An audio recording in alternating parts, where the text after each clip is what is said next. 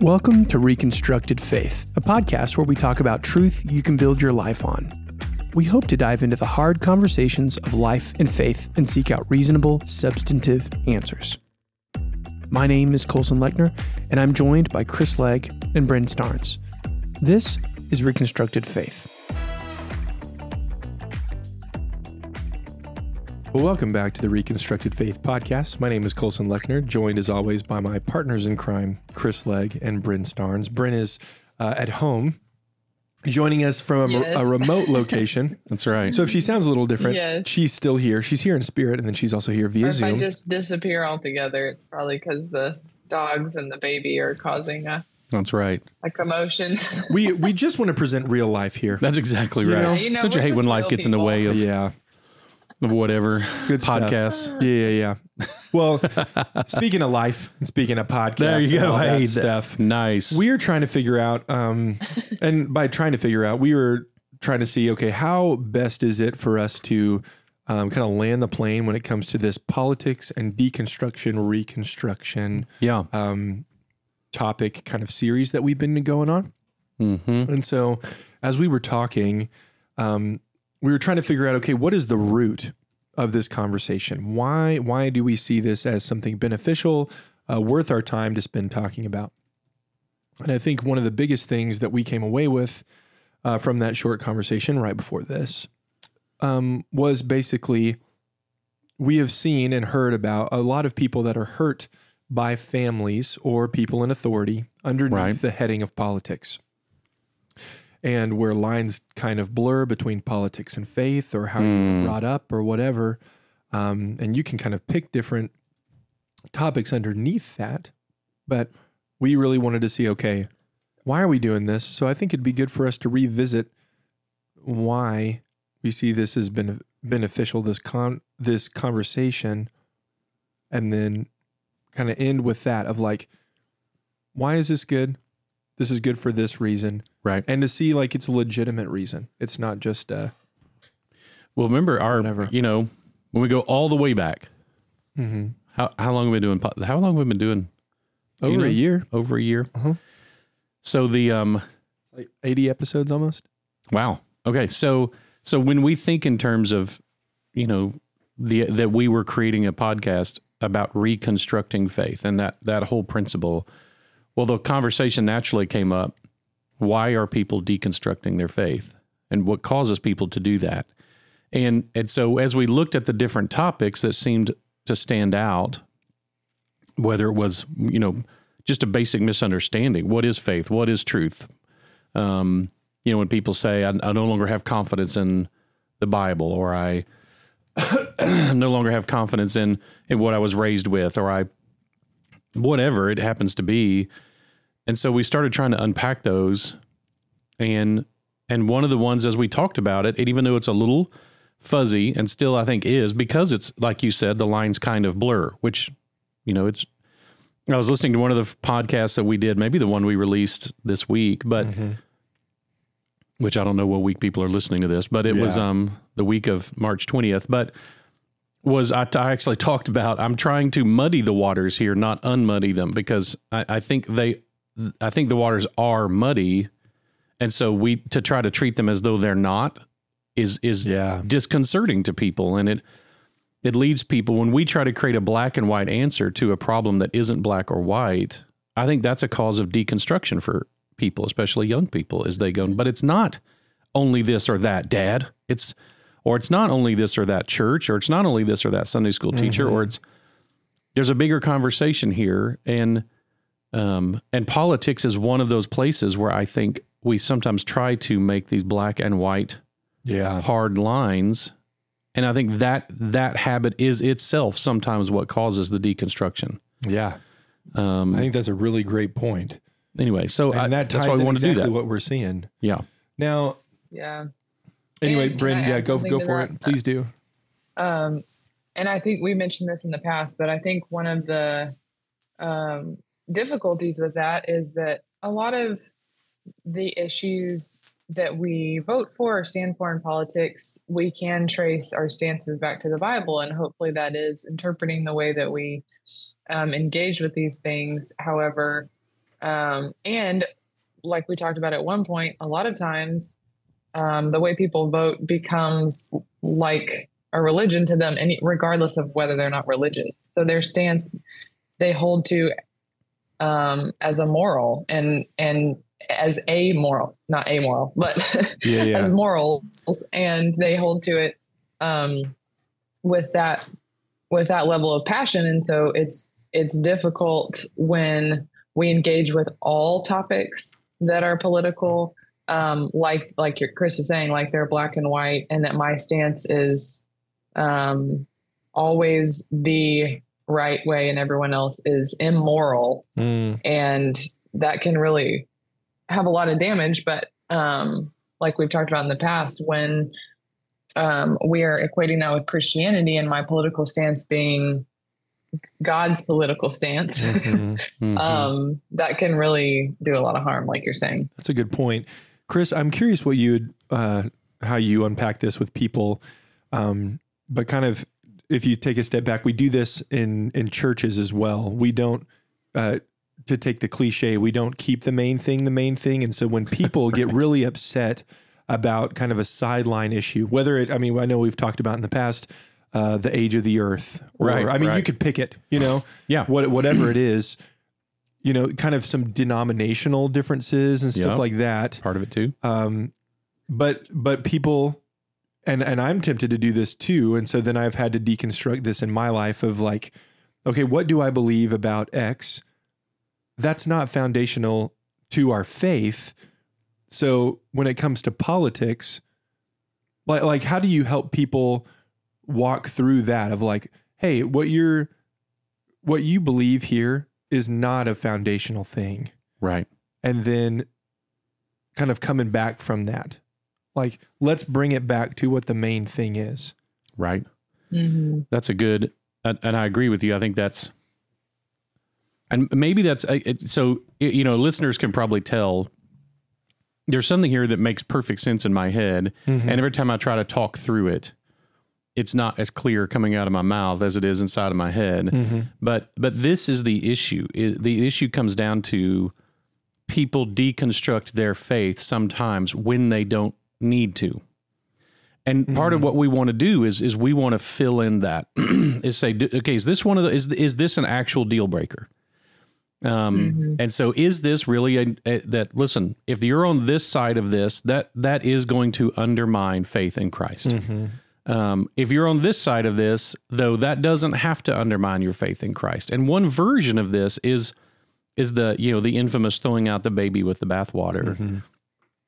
And I think what happens is, too often in some of our Christian homes or in our churches, we're adding a baby to the bathwater that doesn't need to be there. And so because I'm now totally messing that idiom up, but it's like there doesn't need to be a baby in this bathwater at all. We add a baby to the bathwater, and then someone throws out the baby with the bathwater, and maybe we shouldn't have had a baby in there in the first place, And so to say this maybe it was really dishwater. Yeah, exactly. I don't know how to. Yeah, that it's bad. But the the analogy, but is. We're adding something. I was trying to clear up the analogy a little bit. Yeah, good luck with that, with my analogies. But we've added something to the page, and then we're telling people you have to choose this page or not. Yeah. And that thing should never have been on that page. And so then when they feel the need, they don't, especially if the church doesn't have the sophistication to say, this doesn't belong on the non-negotiables page. Here's the non-negotiables page. This doesn't belong on it. But when we don't do that and we put everything on the non-negotiables page, and that includes things like politics, and this doesn't mean you can't be right or wrong about politics. You can be. I mean, I have views on politics that I think I'm right about, or I wouldn't have them, and I can defend them, and I will under the right conditions. But some of them have nothing to do with the Bible. Mm-hmm. Some of them have an ancillary connection to the Bible, and others are directly biblical, in my opinion, at least. I think they clearly are, but not all of them are. And if I put them all on that page, and then I tell my children or my church or those who I disciple, listen, this is an all or nothing deal. You're either on board with all the things on this page or you're not. And I think that's very often, there's another podcast we've even referenced on here that I feel like he does that. I'm not going to reference his name here. He's a good man, but I think he does that at times. He says, okay, if your view on cremation versus burial is the wrong one, then you're not being a good Christian. And no, see, I don't think that question goes on the page of, quote, good Christian. I think you've put something on a page that doesn't belong there. And then you're making people either throw out all of it or none of it. Yeah. And now, as a listener who I think I'm, relatively mature, I can listen to his stuff and go, okay, no, I'm throwing out that one, but I'm still keeping this. Like, I can do that. I can be responsible to do that. And that's what I want people who are deconstructing their faith to be able to do, is to look at what their pastor has taught, and even look what their parents have taught and say, okay, they want me to link this and that. Mm-hmm. They may not have to be linked. Mm-hmm. And I can keep Christ and throw out being a Republican or being a Democrat, for example. I can. Now, I'm not saying you can necessarily. There may be things that you can't do that with. That was awesome. Sorry, I just hit myself in the face with my microphone. I'm sorry. That was a good moment. That definitely needs to stay on the podcast. Wish if only we had the video footage. I know it. Unfortunately, was great. We do. Show notes linkage there. This is and again, I feel like I'm still struggling with words. Maybe one of you guys can put it into words better than that. But that's what I see people doing, and they're deconstructing when they don't have to. And I want to speak to both parties. If you're linking something that shouldn't be linked, stop that. Mm-hmm. It doesn't mean it's not right. It doesn't mean it's not worth a conversation. It doesn't mean we don't need to discuss it. Mm-hmm. I think we need to, an example we've come up with before is things like gun control or something like that. Like, yeah, that's a great topic. I think it's something that we should talk about as a nation, or whatever, or how we handle the border crisis. Like, I think that's a great conversation. And I think there may be biblical principles that can speak into those topics for sure. Mm-hmm. But to say, are they foundational to our faith? That's right. If you're on the wrong side of this, then your faith is called into question. I think that's a huge mistake. Yeah.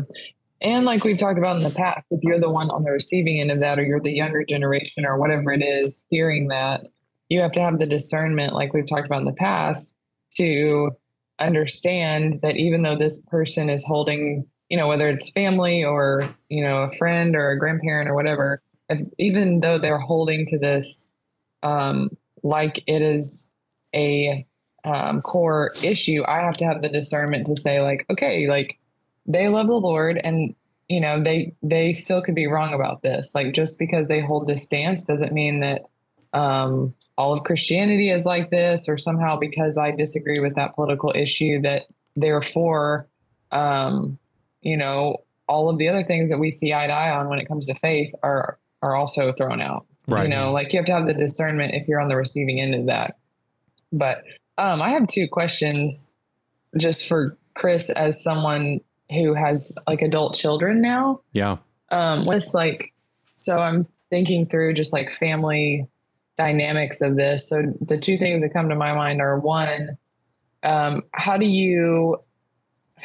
you're kind of analyzing the stances that you take and how you communicate those, especially to the younger generation, like, how do you make sure that you're making the main thing the main thing? So if you're holding to a political stance and you feel very strongly about it, how do you make sure that you're only, dying on the hills that are actually need to be died on? Right. Mm-hmm. And then two, if your kids who are believers say, hey, I actually disagree with you on this issue that you feel like is core, how do you handle that? Oh, yeah.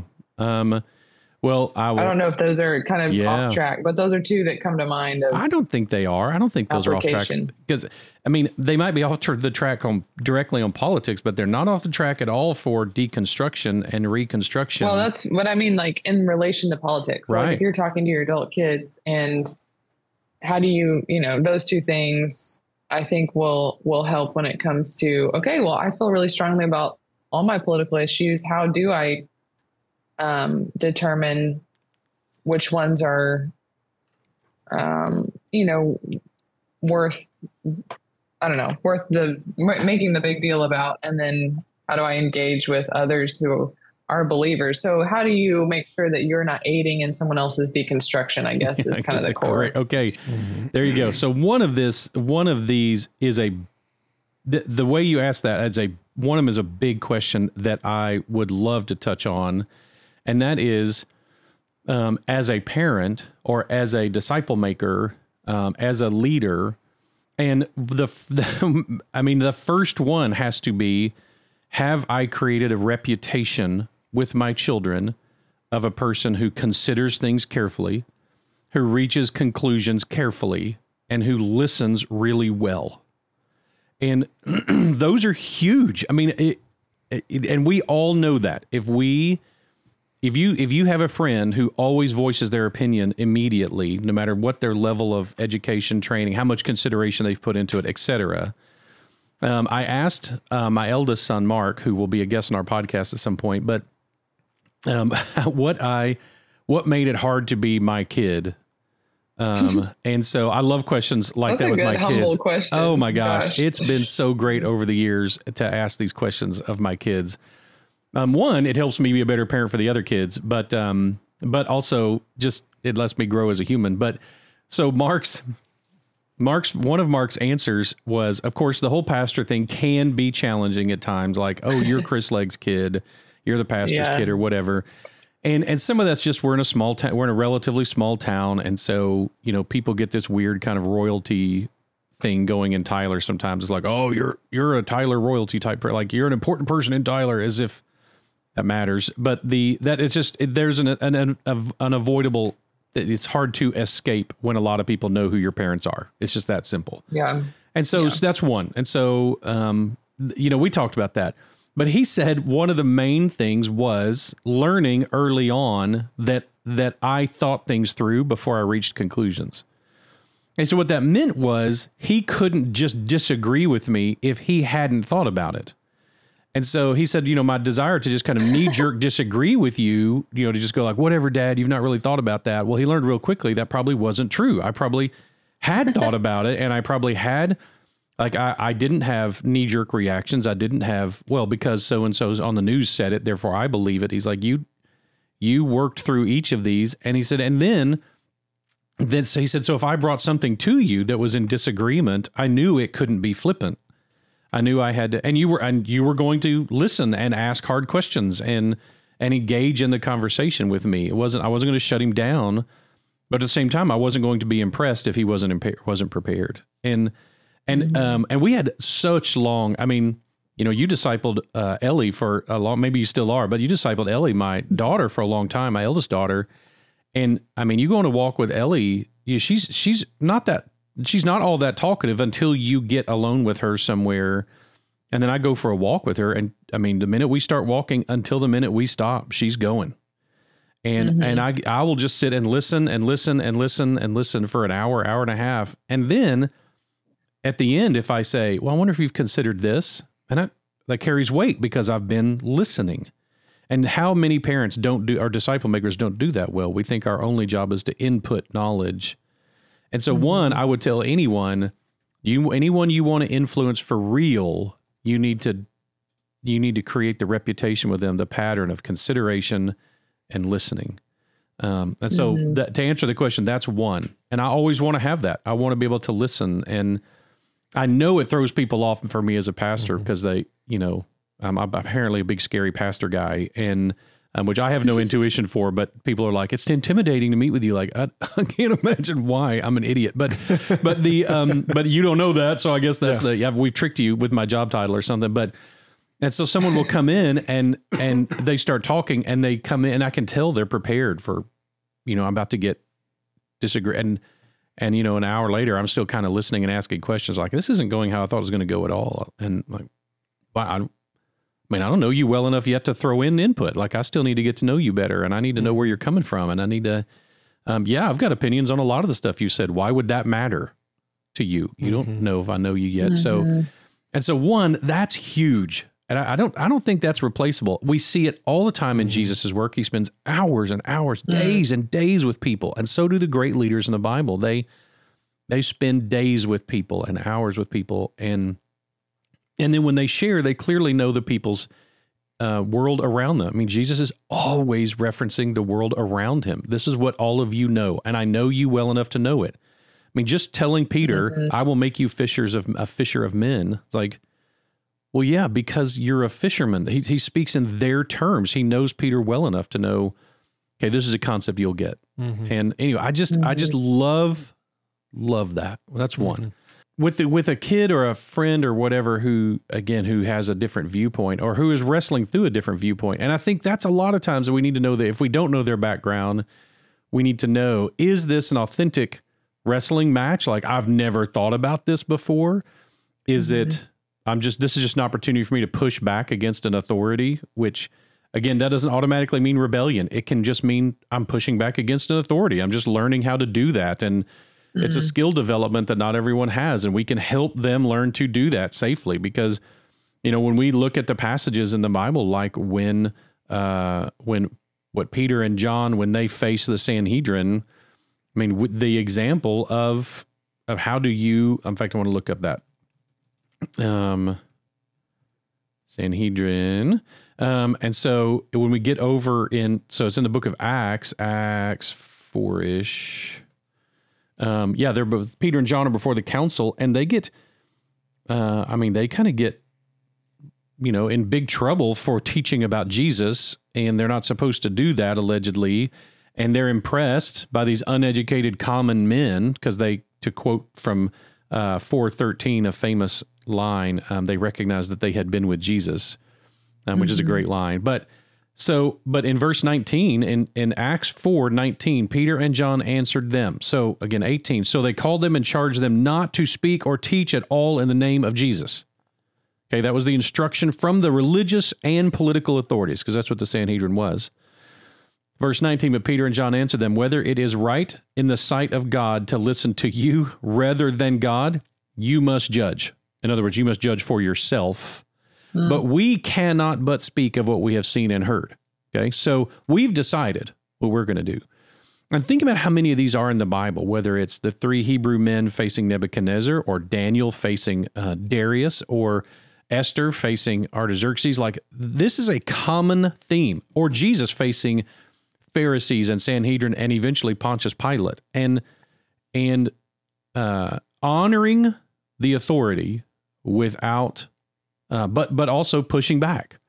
So how do you show deference without agreement? How do you show support without agreement? How do you do that? Well, our kids and disciples need to learn that. And if we don't let them learn that with us, they're going to learn it in a hard way somewhere else. And we've talked about this before, just even creating a culture where asking questions is not like taboo. That's exactly right. What I mean? Right. So and where your kids can say they disagree with you. I mean, like in a respectful way, like there's a level of this where it's like they're in your home, but where they can say like, hey, help, I'm wrestling to believe that or understand or come to the same thought. And you don't take that personally. Yes. As a parent. Right. And so you're teaching them and training them. Okay, you came to me this way with this attitude. Let's talk about the attitude problem. So there may be an attitude problem. You're being disrespectful. You're being argumentative. You're whatever. And we're not going to respect your disrespectfulness. We're not cool with that. But if we can practice and you can learn how to have this conversation, and each of my children have learned that and are learning that as they're getting there. And so that, my older kids know that if they need to sit down and have a conversation with me and they disagree with me or they're asking questions or whatever, that I'm a safe source for that. I'm a safe person to ask those questions of. I'm a safe person to disagree with, and they need to know that. But it's amazing. What's amazing is how often parents kind of, like you said, they take it personally or they panic and they feel like they can just shut down disagreement versus let them work those muscles, let them exercise those. It was great. Mark recently talked to me about, and again, this is why one of the reasons I want him on the podcast is to discuss this right here. As a man he's a philosopher and a man who greatly respects intelligence, and he has learned that as a philosopher, there's only so far I can go with him. And we can have these deep philosophical conversations, but there's going to come a point at which I'm no longer tracking with him. He's beyond me when it comes to philosophical thinking. And I won't even know when that moment hits. He will, but I won't, when it's like, you're not following me, and I don't even know how to explain it to you. He's got an expertise that I lack, and that just like a medical person or a counselor or a pastor would have that. I mean, each of us has those different areas of expertise. And so one, it's okay that that's the case, that he knows more than I do at some of these things. And that's one, I have to not take that personally. Like, no, you actually do know more than me. But so that created a little crisis in his faith of there are people who are super, super smart, modern philosophers, old-time philosophers, ancient philosophers, and they reach different conclusions about God than I've been raised with. What gives me the right to tell them they're wrong? How do I tell Jordan Peterson, you're wrong? Being an agnostic is wrong. You should be a Christian. How do I tell, some of the great minds from the past, the David Humes, you just reached bad conclusions about this. And he was wrestling through some of that without me. And later came to me and said, I've wrestled through this, and here's where but by the way, the reason we had that conversation is because I brought that up with him. Because you're about to go start master's program on philosophy, and you're going to be surrounded by people who are way smarter, maybe even smarter than you, certainly smarter than your dad, and they're going to have different opinions, and they're going to reach different conclusions. How are you going to survive that? How does your faith survive that, if it does? And that's when he unpacked for me. Well, I've already crossed the river. I've already crossed that point in the swamp, and so, but I want my kids, I want those who study with me to know they can bring these to me. At every level. So one of the things I appreciate about Bryn is that, in all the years of Bryn working here, she's been one who is quick to come okay, talk this through with me.